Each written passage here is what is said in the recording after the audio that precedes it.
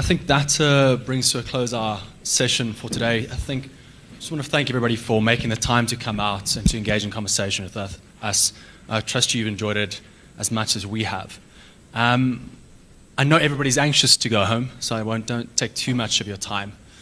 But I just want to thank Kudzai, and I'd like to get Kudzai to join me up here, who exerted a phenomenal amount of effort to make sure that today was the success that it was. And I just wanted to give her, from the banking committee, a slight token of our appreciation.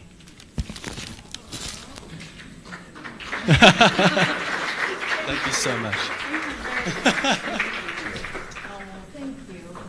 I didn't do it all by myself. Great. So after today, you guys know how to enter into the African market, how to use data both responsibly and intelligently to identify systemic risks. You know that you can use personality profiling to influence and perhaps even manipulate people's behavior. That's terrifying.